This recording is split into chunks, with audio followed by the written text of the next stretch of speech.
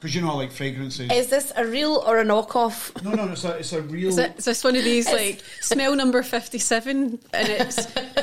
What do you want to do? Sources of fragrance are questionable at best. I love fragrances, right? It's my thing. Everybody has their thing. We're going to hear about your thing very soon, right? What's your thing? Fredo's. Yeah, chocolate. Thanks. Right, mine's is fragrances, right? So I've got a collection of fragrances. And there's a fragrance, do you know Baccarat Rouge? 540? No. That's a really famous fragrance, right? It's something like 300... Sounds like a horse at Aintree. Right? 50 pence each way. Right. And that's like £300 a bottle. There's no way on earth would I ever pay £300 for a bottle of perfume, right? So this is a clone of Baccarat Rouge 540. So it is a knockoff. No, it's not a knockoff, it's a clone. They don't call them knockoffs, it's a clone. It's a clone. What is the difference between a clone and a knockoff? Right. We'll get to podcast in just a Semantics second. here. Exactly. So it's a clone of Baccarat Rouge, so it's bang on Baccarat Rouge, right? So this is called Club de Nuit Untold. It's a unisex fragrance, and it's by a company called Armaf. I am not being sponsored by them. Right. Did you get sports socks at the same time? See, I now want to smell both of them side by side. I need them both. See. No, that's very pleasant. But you don't know Baccarat. Amy McDonald wears Baccarat Rouge. Matt Goss wore Baccarat Rouge. Yeah, but they'll probably buy the real one. But you smell. No, this is nice. Matt, yeah, that's what Matt wears. Nice, yeah. What do you think? It's very sweet, isn't it? Like, put it on your wrist, and then at the end of the podcast, you can tell me what you think. You don't like that? It smells like I've got my nose in a pick and mix, like a big bag of sweeties at the cinema. It's actually just making me want to go to the pictures. Will it turn your wrist green though? No, anyway. Oh no, I don't know. You don't like that? It's so sweet. Right. It's like I want to go and eat something sweet now. Anyway, should we start? Should we start? Happy? I'm happy, right? I'm ready to go. You ready to go? Yes, I'm ready to go. You ready, Kat? Always ready to go. Jamie, we're ready? We're ready to go. Right, roll the titles.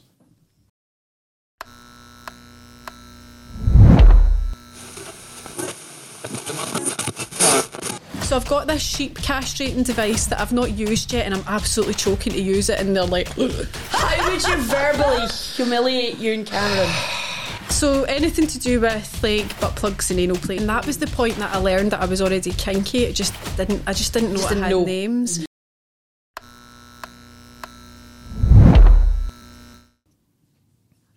Here we go. In 3, 2, 1. Hello and welcome to UNCUT's UNCUT podcast, where we meet some wonderful, interesting, funny, intelligent, bright people, and that's just us two. That's your best intro yet.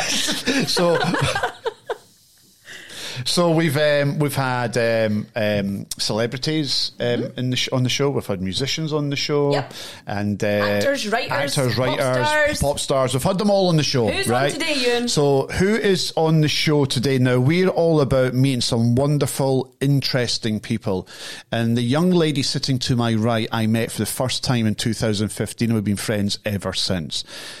If truth be told, where she is today is partly my responsibility. I thrust her into the public spotlight. Would that be fair to say? Oh, yeah, definitely. I would say you. Is he blowing his own trumpet? Okay. A little bit. Okay. I mean, I was kind of already in it through other reasons. I've not even introduced you yet. Negative. I've not introduced you yet. So we've known each other for about 7-8 years.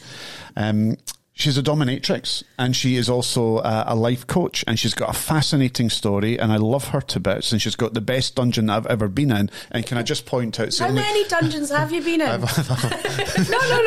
You can't say something like, she's got the best dungeon I've ever been in, without us knowing how many you've been in. I was in a dungeon once in Amsterdam. Why did you nearly choke when you were? So I was in but it wasn't as good as the dungeon that our guest has got. Right. Please welcome to the podcast the one and only Megara Furie. Can I just point out the dungeon that I went to in Amsterdam was actually like a museum. You know, there's a sex museum in Amsterdam, and there was a dungeon in there. Your dungeon was better. Thank you. Where did it start? How did you start? And what is involved? Because I need to know every detail. Okay. So we probably need to zip all the way back to when I was like 18, 19, and I was in a relationship with someone, and he was quite derogatory about people that were in that industry or in any sort of adult industry, even though he had a literal suitcase full of porno mags in his cupboard. I remember getting in his cupboard one day, and I moved this suitcase and it undid, and it opened up, and this magazines were cascading out of it, and I'm like, what the hell, he's really against this thing. So I formed my opinion based on his opinion, and so I went through life just absolutely hating the whole industry, thinking it was seedy, it was disgusting, I would never want part of it. And it was really a lot down to my own insecurities as well, because I really wanted this guy to like me and to love me, and I thought if I have anything to do with any of that stuff, he might not like me or love me. So then... Can I ask how old you are here? I was, 19? Right, okay. 19. Impressionable, naive. He was a bit older, he was 25, and I worshipped him. I thought that, Yeah, so you're basically going through, what can I do to make him love me? Yeah, absolutely. And see, when I look back on it, and I even say that out loud, I don't recognise myself at all. Fast forward a wee bit, and we've split up, and I'm working in car sales, so I'm working with a whole bunch of guys, really. We went on a works night out one night, and they said to me at the end, come towards the end of the night, it's about 1 a.m. or something, they said, do you want to go to the Chicken Dippers? What? The Chicken Dippers. And I'm like, rhyming slang. Aye, are we going for food? Because I'm thinking we're going to go and get chicken nuggets, right? And I'm starving at this point. And they said, big box of breast and legs. Aye, so I'm like, where are we going to get nuggets at this point, right? Exactly, breasts and legs all over the shop. And they said, no, we're not going for food. We're going to the strippers, the Chicken Dippers, the strippers. And I'm like, oh, no, I don't do things like that. That's disgusting. Nah, you'll not catch me in there. And they were like, oh, stop being such a prude. Like, you'll have a great night, and if you just go for one drink and you don't like it, we'll all leave, right? Is that fair? And I said, right, okay, fine. So I'm like, face like thunder, I don't want to be there. I'm not going to like this. It'll be one drink, and I'm planning it out in my head. I'll have a shot. That's what I'll have a shot, so I don't even need to stay that long. And so we get to the door, and it was Seventh Heaven. Oh, the door's open, and the guy lets us in, and I was looking round, and I was like, oh, this place is magical. I fucking love it. Like, straight away, like instantly. Because there was women walking about with these giant heels, looking absolutely amazing, and I just felt the energy in the whole place. It's like unmistakable. So I go in, and we go down the stairs, and I can hear the music and everything, and I'm like, I'm loving this even more. And I'm trying to hide it because I've just slated it all the way up there. And I get in, there was big devil faces, and that's my kind of aesthetic. Like, I love all that kind of skulls and devils and everything. And that was all over the walls, and I just thought, this is brilliant. And as we get downstairs into the main bit, there was a thing happening called the Mega Strip. So, I mean, it's a health and safety nightmare now. They wouldn't be doing it. But they play a song, and there was dancers, like, hanging off the bar, crawling across it, like, on tables, the whole thing. And everyone was dancing at the one time, taking their tops off and all this. And I was like, this is like Coyote Ugly. You remember that movie? The film, yeah. Right? Yeah. So I was like, this is brilliant. And as soon as my mate was standing next to me, he's like a one-eyed cat in a fish shop. He's trying to look at everybody at the one time. And I'm just like, one-eyed cat in a fish shop. Loving his life. Absolutely loving life. And he's like, here. And he's trying to give me money. And I'm like, what's this for? And he's like, it's half-price dances as soon as this song finishes. What one do you want? And I was like, so there was a girl that was standing above us, and he gave her money, and he's like, take her for a dance. So I went in and had a dance, and I'm just like, I don't know what to do here. I felt super awkward, but actually it was just like, I was just trying to look about and go, like, take all of this in. And so I had my dance, came back, sat down, and he's like, what did you think? And I went, I love this place, this is magical. And he's like, I knew you would like it, I'm going to go get a drink and I'll come back. So he goes up to get a drink, and I'm just sitting and I'm looking about, and I can see these girls coming over to the other guys that we were with, and most of them are coming up and they're saying, do you want to dance? And they're like, no. All right then. And they just walk off again.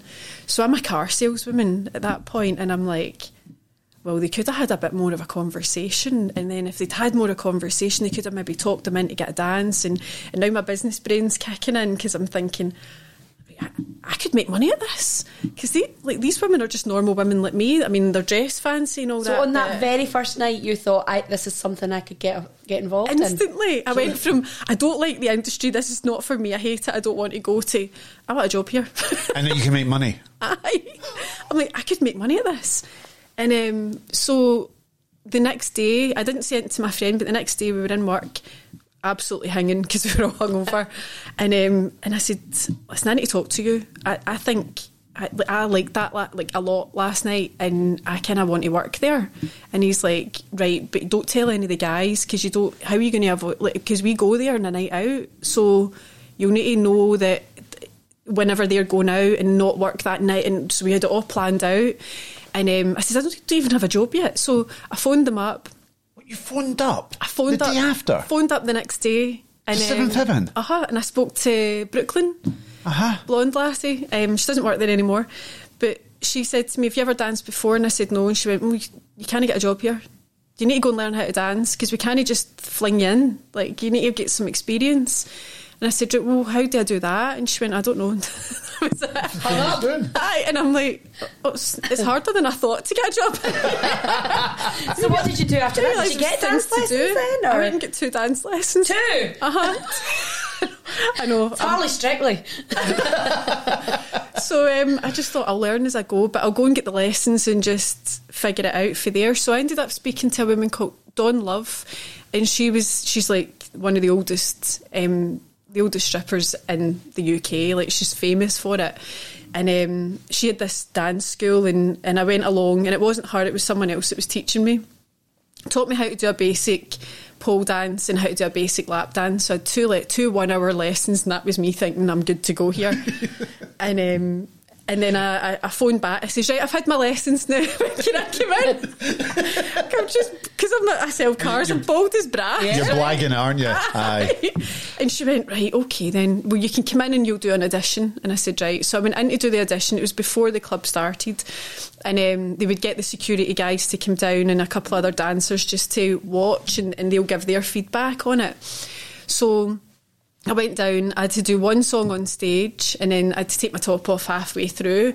And I'd never really, like, I wasn't... That's a bold move, isn't it? If you've never done it. Stone cold sober as well. So, wow. So I went down, my pal had come with me, he's sitting in the car outside, and so I went down, done the dance, took my top off, then I had to dance for another dancer who happened to be the DJ's girlfriend, and I did the dance for her, and she went away and spoke to him, and so did the security guys who'd watched the show, and he came out and he went, right, that's you, what's your dance name? You're going to be fine. He says, what we'll do is we'll keep you off stage for a couple of months. Till you learn your more than lap 2 dance moves. was good, but your stage work needs a bit of work. And I was like, right, okay. I thought, I'm going to get this with a hook leg spin, this will be me.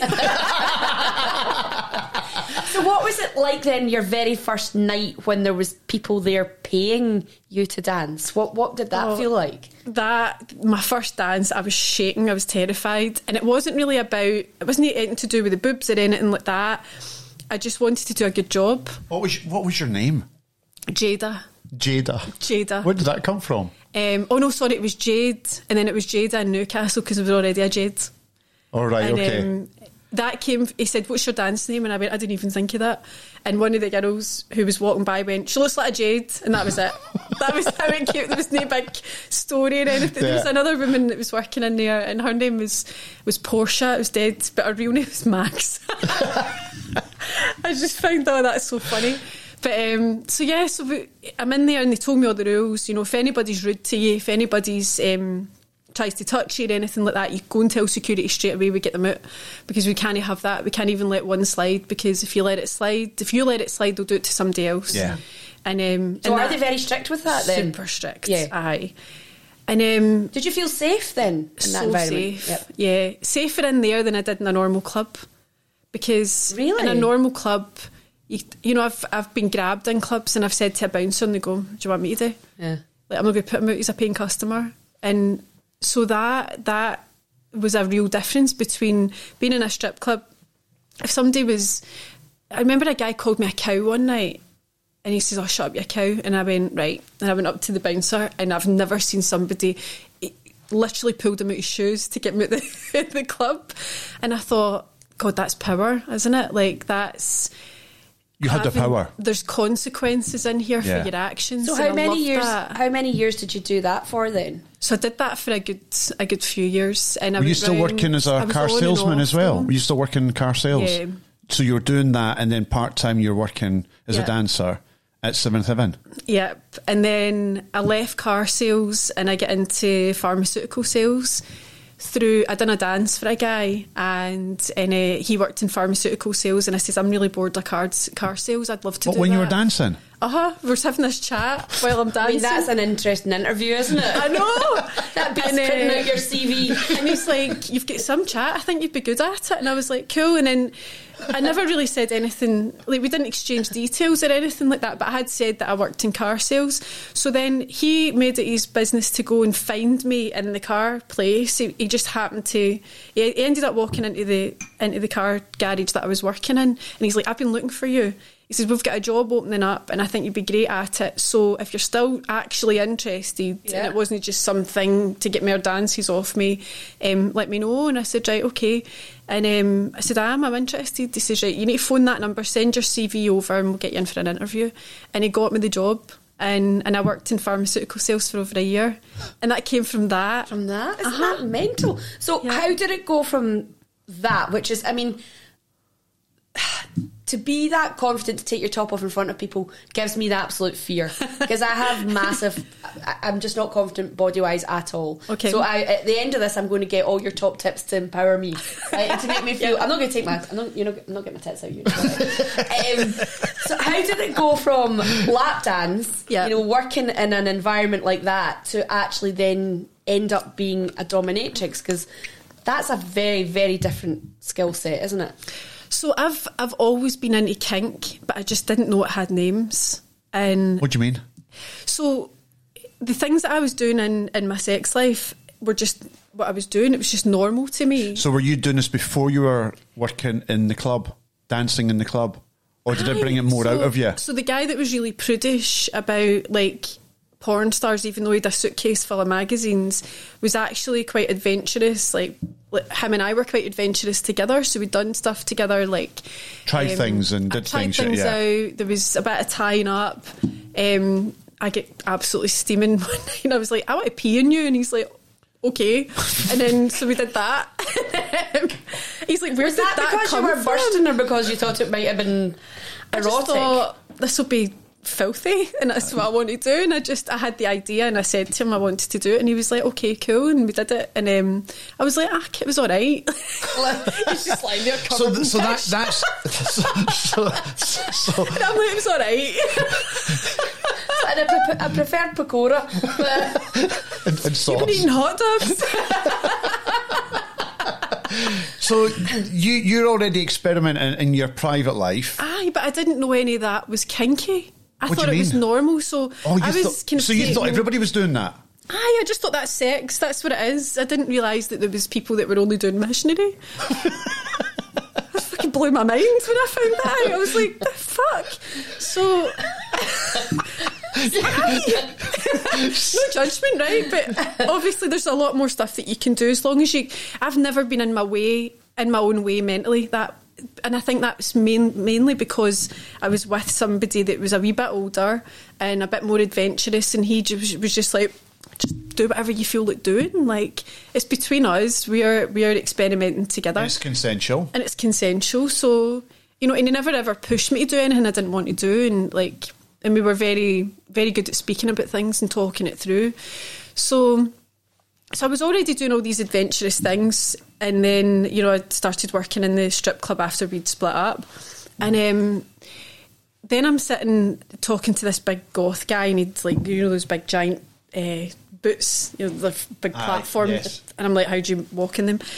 And then there's a guy on stage and he had his pants pulled down, he's getting his bum scalped by Shay Louise. That was the dancer that was doing it. Her and I are still friends.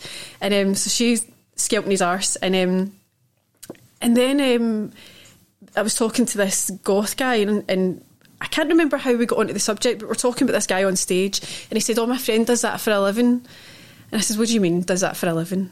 Like, spanks guys on stage, and he's like, no, she's a dominatrix. And I'm like, oh, right, okay, well, that sounds like a cool job title. So I thought, I fancy that. This is the most bizarre career path I have ever heard in my life.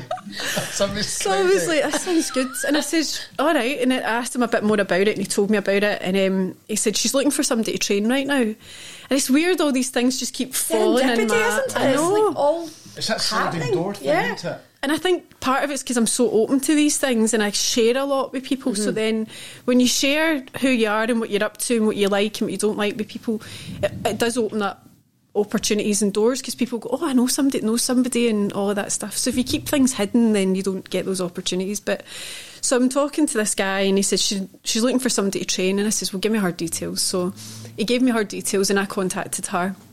I said, look, I spoke to somebody in Seventh Heaven. He said you might be looking for somebody to train, and I'm really interested in it. So she invited me up to do a session at hers, and she had a client there and everything. And she said, I just want to see how you get on and how you react to things. And if you're uncomfortable with anything, obviously, you can just say. And I said, right, okay.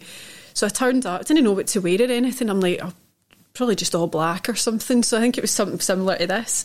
And so I turned up, there's another person there as well. This guy's on his hands and knees, and she's like, right, kiss her feet. So he goes over and kisses the shoes, and I'm like, all right, okay, this is fine. And then it progressed from there to, let's attach clothes pegs all down his body and take them off with a whip. So I was doing this. That's part 2 of the lesson. Yeah, right, okay. Like target practice. So I'm taking these things off with a whip, and the other girl that was there was a bit more cautious. She's like, oh, I don't know, am I going to hurt him? Is it like, oh, should I be? But I was just getting stuck right in. I'm like, this is fucking brilliant. I'm loving this. So you're having fun doing this. You're enjoying this. I'm like, and he's fine with it. Right, cool, crack on. Like that's my conscience out the window, as long as he's okay. Because he's also consenting. Absolutely. Because that's what he likes. Yes. Yeah, and a consenting adult, and this is what he wants. And who am I to make that weird for him? Like, who am I to kind of make that whole situation? You've asked to come into this situation. So exactly. And you're not judging him. Yeah. That's what he likes, and that's what he wants. Yeah, yeah. And then I'm at the end of the session, she says, look, you're going to be fine. You can just start booking guys in, because like she's, what we'll do is, if you've got any questions, if you get a session request, you're unsure what to do or what it is, just come to me and we'll talk it through. And so I just learned as I went along. I had to pick a name, created a website, all of that stuff, and I just went for it. And within a year, I had my own place. So when did you give up the pharmaceutical sales side of things to become a professional, full-time dominatrix? So I gave up the pharmaceutical thing after a year. Long before dominatrix. I was a dominatrix, because then I moved out to Dubai, and I had a friend out there. She was working as an air hostess, so I went out there to see her, and then I ended up getting a job out there, just selling car park flooring. So I had a bit of a break, and I know I sold car park flooring in Dubai, and then I was come back and opened a dungeon, toddling about building sites, talking to people. Just kept asking me to go for dinner with them, and I'm like, buy some car park flooring. And then I liked about it. And then I ended up working in it was a car rental company as an office manager. But I'm working with a whole bunch of Filipino staff, and I've got a thick Scottish accent, and nobody could understand what I was asking them to do. So nothing was getting done. And the boss was coming in. He was Jordanian, and he was very hot-tempered. And he used to come in with a big giant cigar, and he's flinging chairs about and flinging paper at me. And I'm just like, I don't like this. Not for so me. I'm going to go home. and I went back home, and then it was... After that, so I came back home, ended up going down to Newcastle and dancing down there for a bit, and I was splitting my time between Scotland and Newcastle. And then I ended up over in America, and one of the girls that I was working with in Newcastle, she married a guy in America who was a Navy doctor. And then he ended up on deployment. So he disappeared for 9 months just after they get married. And she's like, I'm stuck out here by myself. Do you want to come out? There's a strip club along the road. You could work. Like, it would be fine. So I'm like, aye, like, tits are tits, aren't they? Like, Scottish tits in America, let's do it. So I just went out, and I went out there, ended up working in a club called Cherries. And your story's unreal. Do you know what's like, I'm kind of like, it's the quietest I've ever heard during in my life. Like, so the whole point is we're meant to sit here and interview here, but my jaw's just like that. I'm like, what happened next? Right, I was like, where'd you go after that? As I said at the beginning of the podcast, this is a great movie, by the way. I know. This is a movie. As I said at the beginning of the podcast, I've known Megara for 7-8 years, and I don't know half of this. Yeah. I don't know any of this stuff, that's for sure. For the day, we're going nowhere. Yeah, and since then she's been on Channel 5, Channel 4, BBC Radio 5 Live. She's done all. I'm sure we'll get to that in a second. Well, that's because you helped her get on the telly, obviously. That was the point. I owe you everything. I know. My career, my life. You came back from America. So you're in America working at Cherries? Yep. So I went to America, worked in Cherries.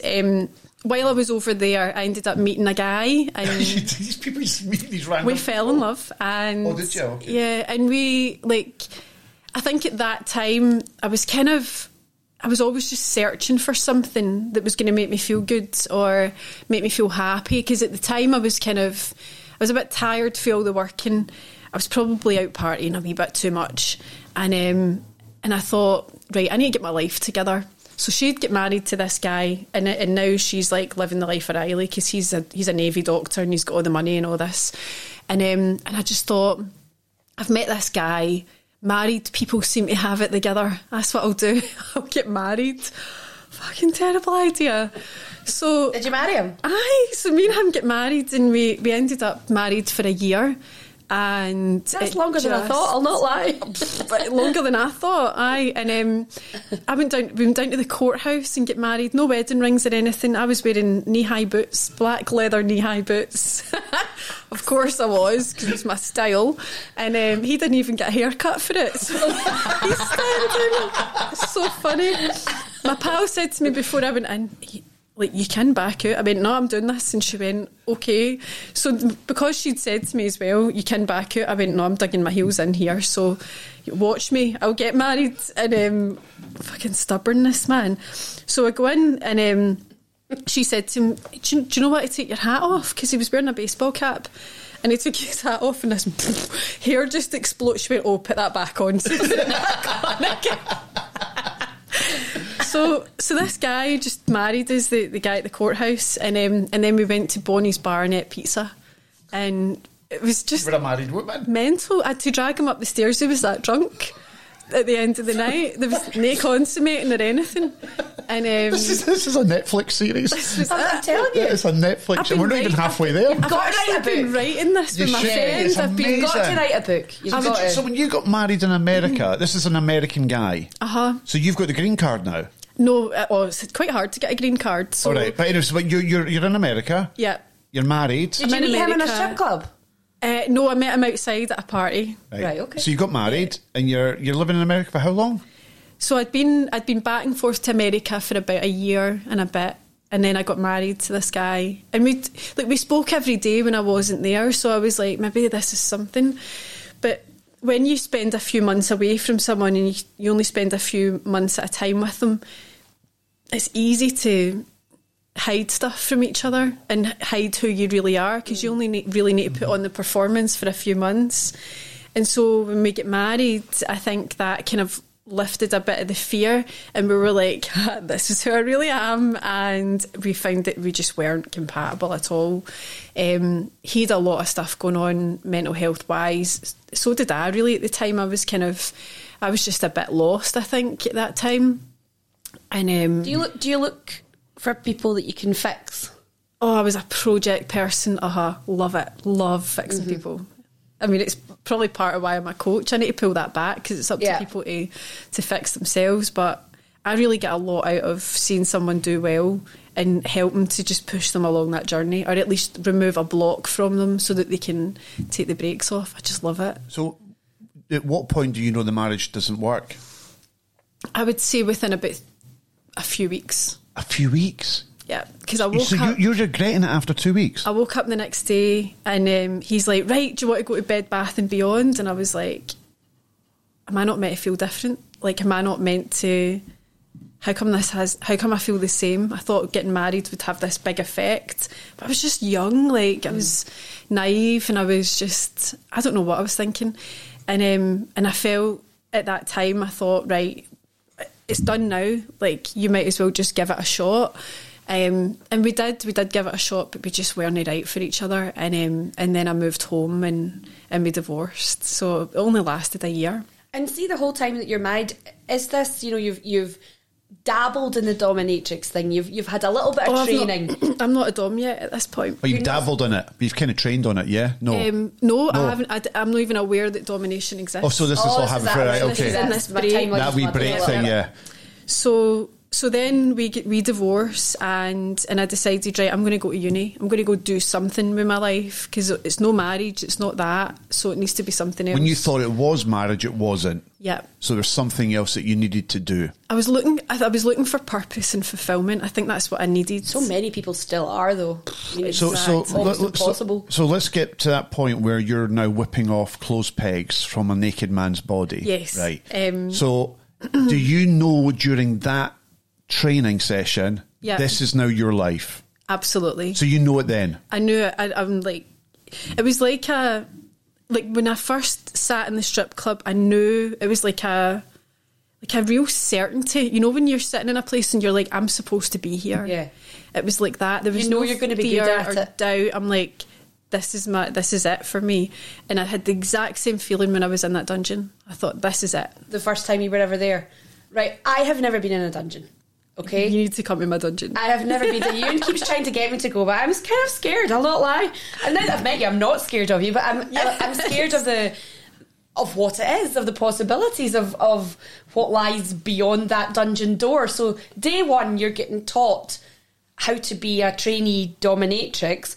What is on that list? What is on that list available for clients that come in to that dungeon? So that was one of the things that I really needed to figure out, and that was the point that I learned that I was already kinky. I just didn't know I had names, because she said to me, right, I'm doing your website, what are you prepared to do and what you're not prepared to do? And I was like, oh, I've never really thought about that. And she says, well, I says, well, what's on offer? She says, well, what have you done in your past, like, that you've enjoyed? What kind of things, what kind of, like, not to be intrusive, but what kind of sex have you enjoyed? And I was like, there's a difference between doing it and enjoying it and getting paid to do it by people you've never met before. Exactly. And but it was a good starting point. So I said, well, I tied my ex up and he tied me up. And she was like, well, that's bondage. So you've done bondage. And I'm like, oh, okay, so that's got a name.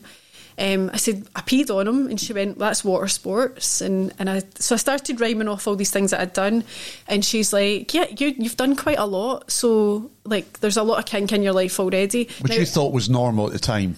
Because I would never have thought I'm kinky. I just do what I do, and that's it. And so she said to me, right, now we've got a list. What out of that list would you be prepared to do with somebody that you don't really know or you've never met? And I said, well, there's certain things on there that I definitely wouldn't do because I just wouldn't feel comfortable, but there's things that I'll try and there's things that I'll definitely do. So things like tying somebody up, foot worship, those kind of things I was fine with. And then the rest, I thought, well, I'll just try it. And it's really dependent on what are the requests that are coming in. So what's like the top three? What's the top three requests for people that come to you for the first time? The most common things I get are anal play, so anything to do with strap on or butt plugs and things like that. And that's you on them, not the other way about. I don't even take my clothes off. So, ever. Right, so this is fascinating. You never take your clothes off. There's no flesh on flesh.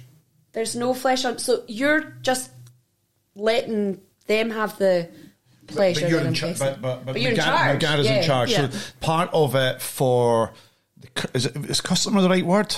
Client, sub, yeah, slave. Is that they might be somebody who needs to be brought down a peg or two, who might be a boss themselves, and they want to.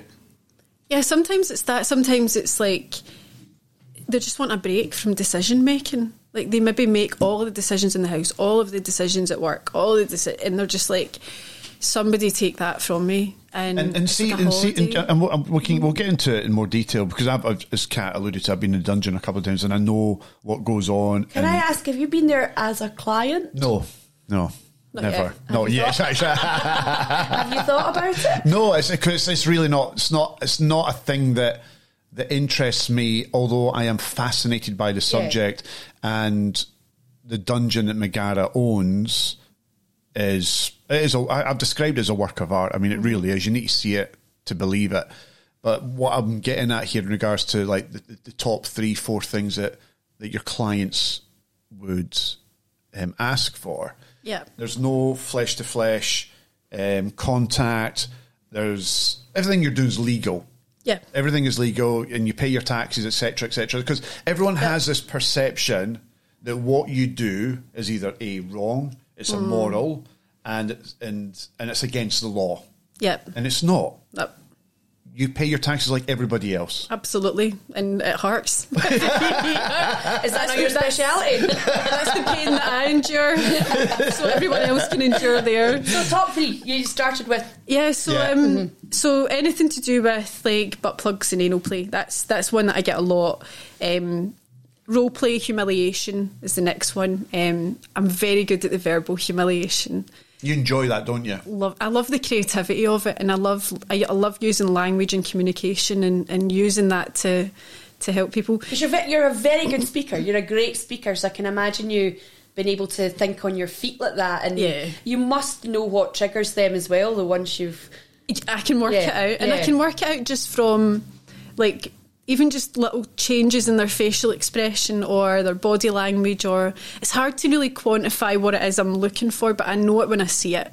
So when it comes to the verbal humiliation side of things, I think a lot of you can do all the kind of normal stuff. Oh, you're a loser, or you're this, you're that. But I like to dig a wee bit deeper and find what is that. So you've known Ewan for 8 years. What would you say? What would you say? Give me a minute or 30 seconds worth. How would you verbally humiliate Ewan Cameron? Oh, you can man, take it. Are you going to we think about that while we talk about other things, right? No, this is like this is dark. This could be dungeon-esque. It's got a dungeon feel about it, this room. It does have a dungeon feel about it. It does have a dungeon feel about it. I like this wallpaper. Yeah. We're changing the subject here, aren't we? Look at you all squirming. Look at both of us. I can be so vicious. I don't even want to open that door. I've got the key. I'm turning the key. I give you permission. 30 seconds. Okay, 30 seconds. So I need a bit more background. What are you into and what are you definitely not into? Oh, you want me to talk about my life? Oh, come on. What would you know what am I into on my note? I mean... Is there anything that you don't want to... that would maybe set off like a trauma or something if I said it? His entire life is a trauma, so... actually is. No, I don't... No, not in regards to... Did I not hear once that you were getting dinner money every day? That you just didn't control your own finances. Did you not say that? That's right. Time? Yeah, I don't. His wife still gives him money. I get a tenner and yeah. So this is where you would start, right? I think this is probably where I would go with it. And I think. How do you remember that I get kind of like this is your? I remember all sorts of things about people. Weird that you remember that one, but it's true. Yeah, I kind of like Teresa just my wife dishes out the money. Okay, so I think with you, what I would probably do is introduce chastity to that. What? Chastity. So get a device. Chastity's a thing. Yeah. I always thought you were bringing another friend in. Have a chastity device where not only do you only get a wee tenner for your lunch, you also have all of your bits just locked away, and you have to beg to get access to them, or at least clean the house and clean the car out and be a very, very good boy. No. And have you crawling about and then just like fling a tenner at you? Go get yourself sweeties. Get yourself sweeties. Hi, and welcome to another episode of G4 Play. This is when Ewan Cameron takes on a member of staff here at G4 Claims. Hi, Ewan. Hi, Kat. How are you? I'm very good. The scores are very tight at the moment. It's 3 each, so everything to play for today. So tell me, who are you playing against today? Let's find out. Who do we have here from G4 Claims playing G4 Play? I'm Laura. I'm the project manager for the Guardian Tower project. Oh, yes. Look at you. Project manager. The Guardian Tower. I'm dying. So it's a very simple quiz. I'm going to describe something. If you think you know the answer, you have to buzz in and tell me what that is. So, Ewan, buzzer noises, please. Yes, yeah, your buzzer noise is ding. Ding. So what are you? Ding. Ding. And what are you, Ewan? I've always been a dong, and I will continue to be a dong. I'm a dong. Yes, you So are. we're ding and dong. Okay, Laura, Ewan, are Yes. we ready to play? Yes. Go for it. It starts off hard. Okay. Do you want to ding that? Absolutely not. Should I dong it? It ends up soft. Dong. Ewan. That's my answer. Incorrect. I was just saying that. Some people like it al dente. It starts hard, ends soft. Oh, no, Laura. Mozzarella. No. mozzarella. I don't know. Mozzarella. I Mozzarella. just thought maybe if you cook it. like- I don't even know what al dente means, so I just went with that. A bit of bite. Okay. It doesn't grow on trees. It can be hard, it can be soft, it's al dente, and it doesn't grow on trees. It doesn't. It doesn't. It doesn't grow on trees. Can we come back to al dente? Is it dong? Ewan. Pasta? Close. Oh, what is it then? It's Italian. What? It's Italian. I've just dong Ewan. spaghetti. It's the right Guardian Tower project manager just got pumped. answer. Sorry, Laura. The score is now Just 4-3. about to go and Google al dente. It means with a bit of bite, so kind of a bit chewy. The score is 4-3 to Ewan Cameron. So you start off as a dominatrix, right? You're really into it. You really want to do it. And this is your job. Or it's not your job. At what point do you decide this is your full-time job and you're no longer going to work in sales, cars, pharmaceuticals, and you're no longer going to be a dancer? This is what I'm going to do. When do you make that decision? So I was at university in dancing, and then I realised that dancing was it was tiring me out because it's night shift. And I wanted to be able to pick my own hours a bit better and have it work around university. So I was dancing, I was at uni, and I was a dom at the same time. And then I got to a level of business with the dom stuff that I was able to let go of the dancing and just put that by the side. And then, so I'm at university and I'm working as a dominatrix. And then in 2012, I was just about to sit my exams for 4th year. So I've got my degree, but I was going for my honours, and I was just about to sit exams in 4th year, and my ex-husband from before, he shot himself and died. And so I dropped out of university because I just couldn't handle it at all. And Was he still in America? Yeah, he was in America. We hadn't spoken for a while, and It's still an absolute shock. it was like the worst pain imaginable. It felt like somebody had pulled my insides out of me. And then I couldn't handle university anymore, and I just thought, right, if I'm going to, I can't just do nothing. So I went into doming full time after that, So you went to that full time. At what point do you decide to build the dungeon that you now have? How long have you had that? So it was there in 2015 when I met you. Yeah, so I've had that place since 2015. So it wasn't long after I had that place that we met. Can I also, for anyone listening, I wasn't there as a client, just want to reaffirm that. I was there with STV to do a film. Do you want your keys back to that device or not? Do you want out? I was there to film a special for STV, and that's when we struck up a friendship. But yeah, so that was quite new then when I saw your dungeon for the first time. Yeah, it was around that time. So at that time, when he'd killed himself, I was living in Paisley and I had my own studio there. It wasn't anywhere near what I've got now. It was just a room in my house.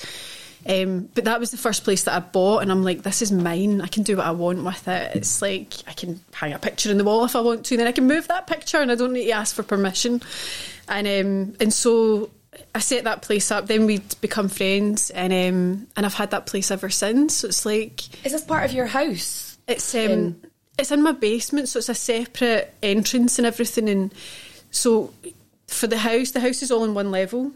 And then I go out the back door, can lock the back door, and then I go into a different entrance into the basement. So you can totally split the work life, home life. Yeah, there's even though it's there. There's no access between the two either, so it and works. See, client wise, is it majority male? Is there females as well? I've given one female. One female. That's it. I've only had one female my whole career. And see your clientele. What's the age range? Generally speaking, for you and the people who use your services? The age range has definitely changed as I've got older, and that's down to who I'm attracting. When I first started, it was like 21, 22-year-olds that just want to try it. She looks a bit young. I still looked very strippery, and they were just, that was the kind of guys I was getting.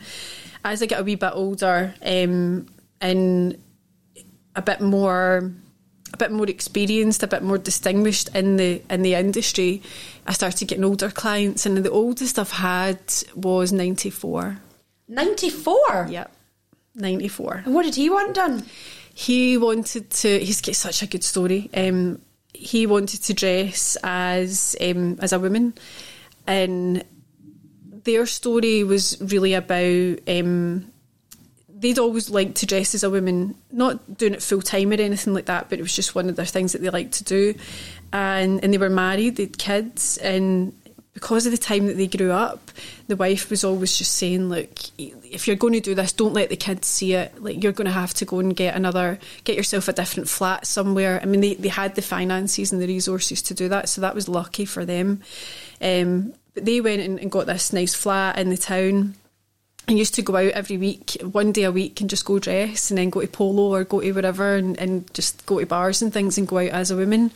But it's quite lonely because they're just out on their own on a Wednesday night and trying to meet people and build up friendships and things. So later on, their wife died of cancer, and after that, they just felt really guilty, like dressing and doing that kind of thing. So that's when they started contacting dominatrices and getting a mistress. So they had another dominatrix, and then they contacted me, explained the situation. They said, look, the thing that really takes away the guilt is if someone tells me to dress that way and then it's not me that's made the decision. And I said, right, okay, good. And they said, what I'd also really like is I'd like to just be able to go out in normal things and have another woman with me to give me a bit of credibility. And because I'm quite scared going out on my own in case someone goes, oh, you're not, you're not a woman and all of this kind of stuff. And I said, that's fine.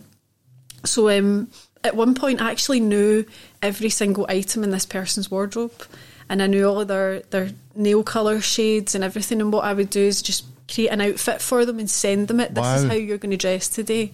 And they would then follow that, and then we'd go to the theatre, or we'd go to really nice places and go for nice dinners and things. And they were just like, this is great. I just feel like this is just... That he would have felt alive for the first time ever.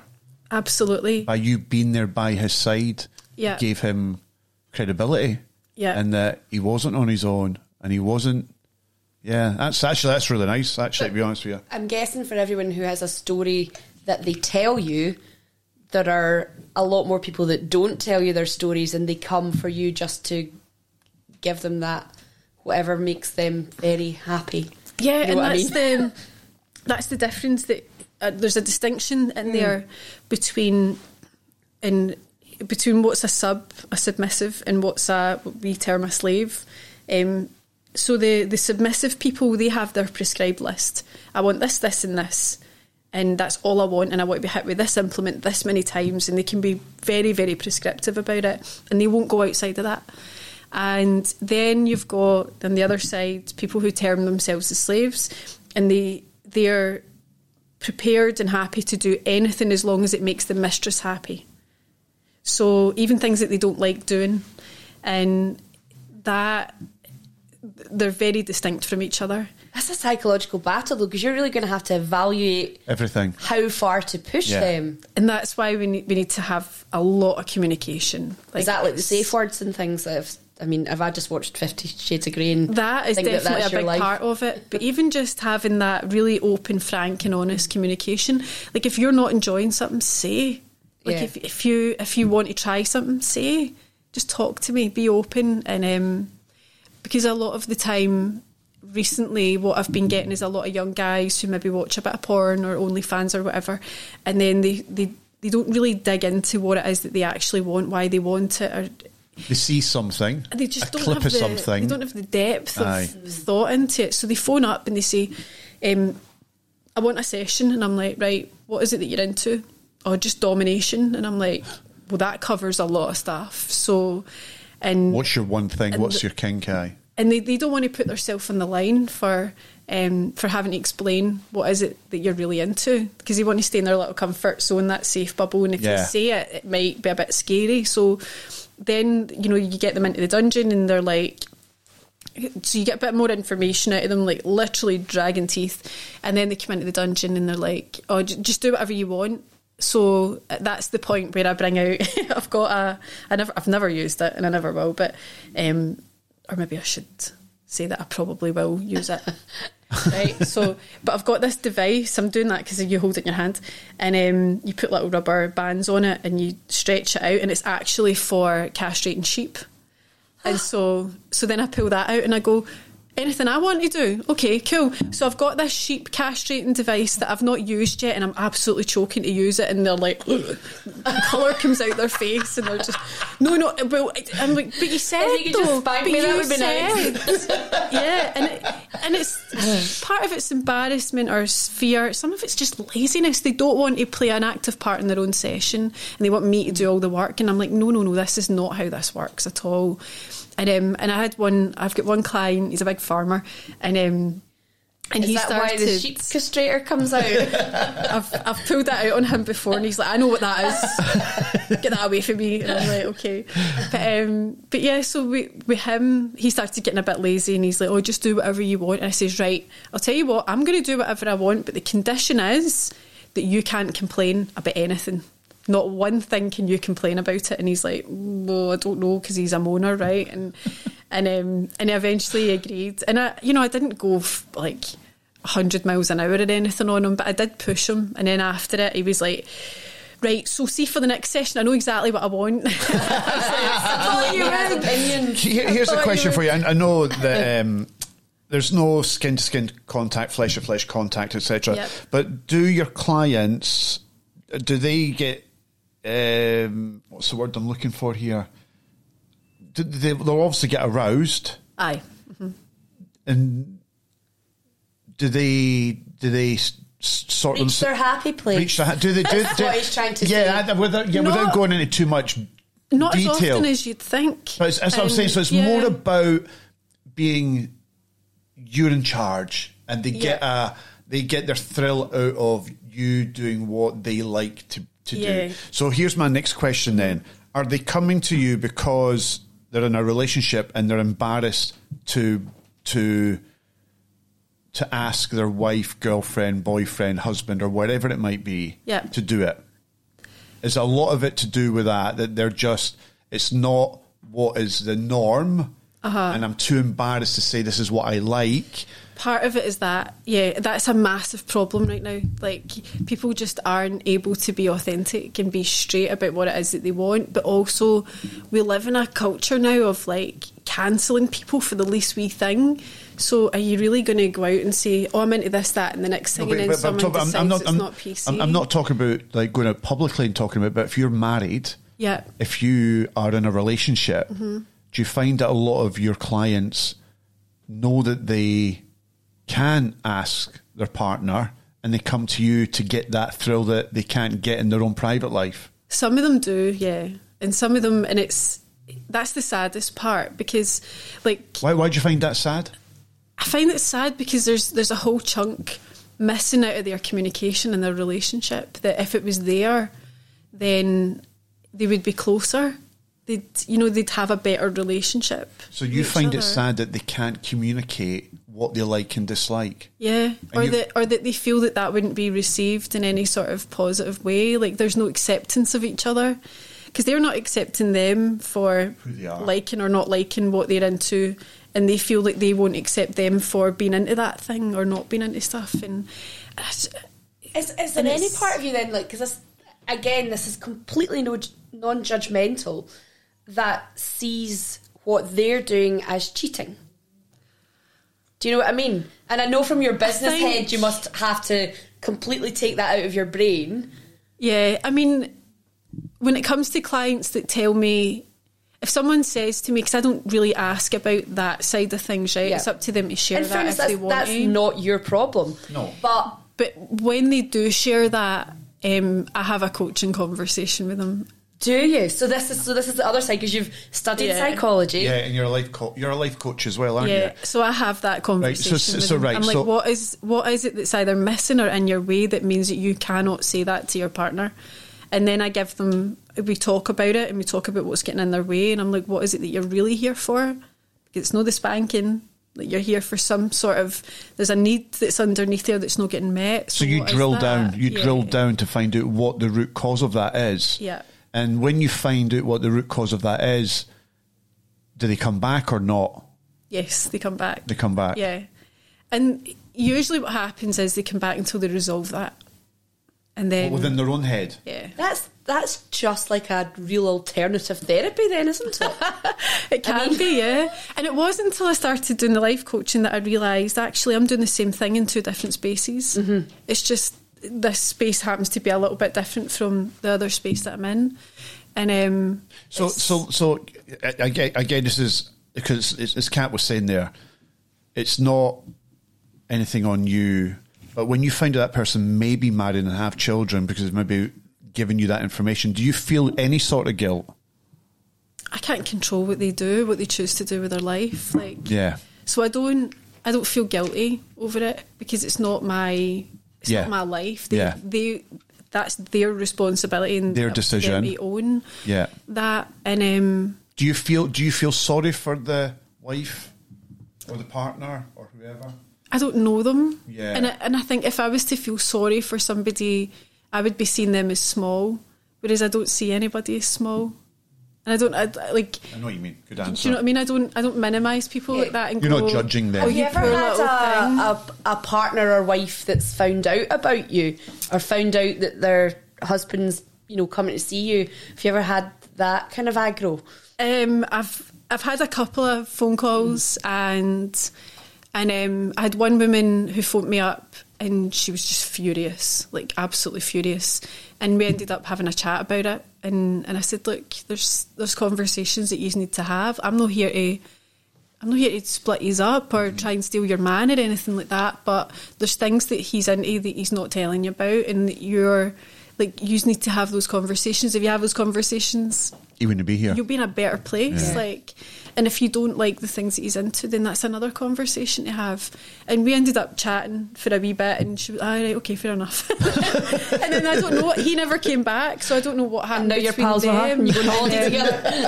And I just think it's just such an opportunity. Yeah. Like I see that as an opportunity. And seeing your job, right? Because obviously there's a lot of people who maybe use you and your dungeon and your services because they can't be that person in their relationship. Yeah.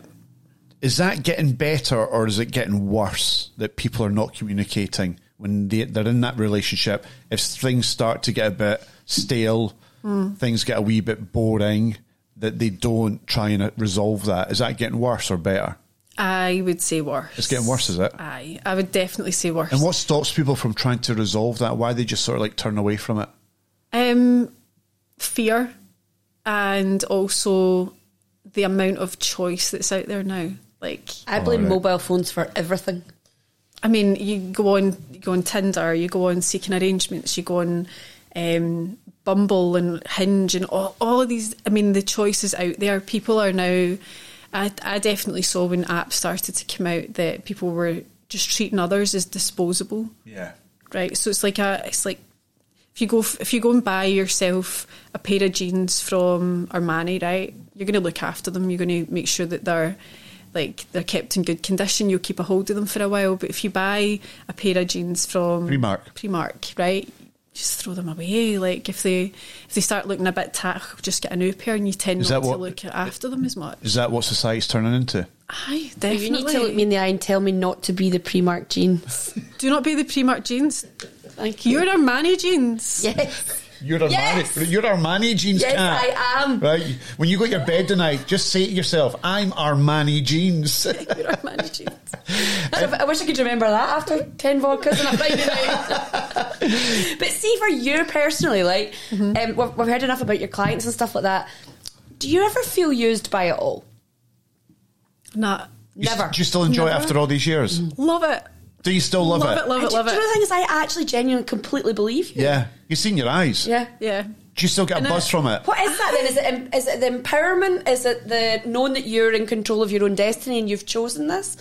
I think I used to job hop. I job hopped all the time. 3-4 months I would stay in a job and then I'd be like, oh, fuck this. Because I hated working for people and making them money. Hated it. And I love the variety of what I do. Everything's always different. And you're in control of everything. I love the depth of connection with people because they're telling me things sometimes that they've never told another soul, and I take that really seriously. And it's such a good laugh. Like I get to say and do things that I would never get away with. This is what I really want to know, right? What are some of the funniest things you've been asked to do that you've done, but you're laughing inside and you can't wait to tell your best friend? So I laugh in the dungeon. I'm okay. Fully like hee-hawing and laughing all the time. Yeah. But I've done a lot of mad stuff. Like I had one guy who, I don't know if I've told you this story before. The fisherman guy, he was into splosh, which is having food thrown over you, right? But he also had another couple of fetishes that we wanted to layer in there. So there was a role play it's a game show called Mr. and Mrs. So he'd created this whole thing. So we're playing Mr. and Mrs. I was to be the host, the wife, and the crowd, right? So do you have outfit changes, or is it just... Oh, wait to hear the outfit. So his other fetish is for fisherman coats, right? So like the big yellow Sylvester things? Big yellow. So a fisherman coat and a fisherman hat. Right? I'm a game show host. I'm in the crowd and I'm his wife. I've no microphone, so I've got a big black dildo and this thing's wobbling about while I'm like... Right, ladies and gentlemen, like pretending I'm in. And who do we have here? And and he's talking into the dildo like it's a microphone. And then I'm asking him questions about his wife, and I'm like, "What do you think? Did he get that right?" And then I'm like, "No, he didn't get that right. He never gets these things right." And I'm just like playing all these different roles, and I'm like, "Crowd, what should we do with him?" And they're like, "Gunge him." So I'm like, well, the crowd says we've got a gunge. So I'm like, it's like a split personality or something, right? I'm jumping about all these things. And I says, well, I'm sorry, but I'm afraid you've lost, and your wife says that you're going to have to put on her clothes and you're going to have to get in that bathtub and you're getting gunged. And he's like, oh no. So he'd brought a bag of clothes that were his wife's clothes, right? So normally when guys want to dress up in their wife's clothes, they want to wear lingerie and nice lacy satiny things. Stuff. Well, he brought a big woolly jumper, a big frumpy, ill-fitting woolly jumper, and a heavy, thick denim skirt that went from here to his ankles, and it had buttons all down the front, and it was like an A-line. An A-line, yep. And you know the skirt, and I'm like, I cannot believe that this is what he's going to... And he does up every individual button. And I'm just standing with my dildo in a fucking fisherman's outfit. Waiting for him to do these... so glad I got my psychology degree. Waiting for him to do these buttons up. So then I put him in the bath and I'm throwing custard on him, and I'm like, he's not even feeling that because it's not getting through the clothes. Not a thick woolly jumper. The many layers. So and after it, he was delighted. Absolutely delighted. The happiest man in the world. Happiest man in the world. So... I did not know what to make of you when Ewan was determined to get you on the podcast. I mean, like, I know nothing about... that life. Dungeons and dominatrixes and stuff like that. But what I've got from you is somebody who's very much in charge of your own life. You've made these decisions. Yes. You've chosen to do this. You enjoy what you do. Yeah. You're adding the psychology that you've learned to, I think, actually help people. Yes. What would you say to a lot of, I guess, women that are not secure in themselves? I mean, I'm not saying turn us all into people that can go and spank people and crap in tubs for a living, but just to make us, I don't know, more strong in ourselves, in our everyday life, because you seem to have nailed it. There's so much that I could impart, but I would say the main things is nothing bad happens when you get what you want. Nothing bad happens when you say what you want, and nothing bad happens when you know what you want. So, do those things. Go out and be... The word that I use with clients is be unreasonable. Don't let reasons and excuses and stories and whatever you've been told growing up to get in your way. Be absolutely fucking unreasonable with yourself in your life, and just go out and say, I want that. And just, share it with people. Don't hold that stuff in, because you don't know who you're telling that might know somebody that could help make that happen. Yeah. So really start to... You said open up. Yeah, get everybody else's opinions and shite out your way, and just sit with yourself and go, what is it that I actually want for me? And how can I get that? And then start saying it. Mm-hmm. Start telling people. Sort of affirmations. Well, more than that, because affirmations, sometimes we do them in private and we let them go and we don't really act on them. But like the law of attraction, right? So the thing that I say to clients is that you can't spell attraction without action. That's where it's going to happen, because anybody can make a vision board and then it ends up a pretty picture on their wall. Anybody can write down a whole bunch of things and then just fucking put it in a drawer and forget about it and go, oh, well, yeah, I would have done it if only. It takes something to say, you know what, I'm going to take that action by this time, and then go do it. And then do the next one, and then the next one. It doesn't need to be grand things. It can be tiny little things, but those tiny little things add up. And then before you know it, you've got the life that you want, not the life that somebody gave you or told you that you were meant to have, or the life that you fell into or you ended up with. Because nobody wants to be in a life that they ended up with. You want a life of your own creation. And the cool part about that is everything that's happened in your past is gone. It's not going to happen again. It's not happening right now. So forget about it. And the future, there's nothing in anybody's future. It's blank. So there's nothing predetermined or pre-written. So when you really get that you're always in the moment, then what is there really to be scared of? You're literally, if you're thinking about the future and getting worried, you're scared of nothing, because there's nothing there. It's not predetermined. I might die in the next 5 minutes. I've got no idea. So why not live? His chat's bad, but it's why not just fucking live, man? Go out and do whatever it is that you want. Yeah. Go make it happen. Love it. Brilliant. Right, let's do this. Bowl of Destiny, you ready? Yes. Go. Pick a question. Have a read of it. If you don't like that question, you can then throw it away.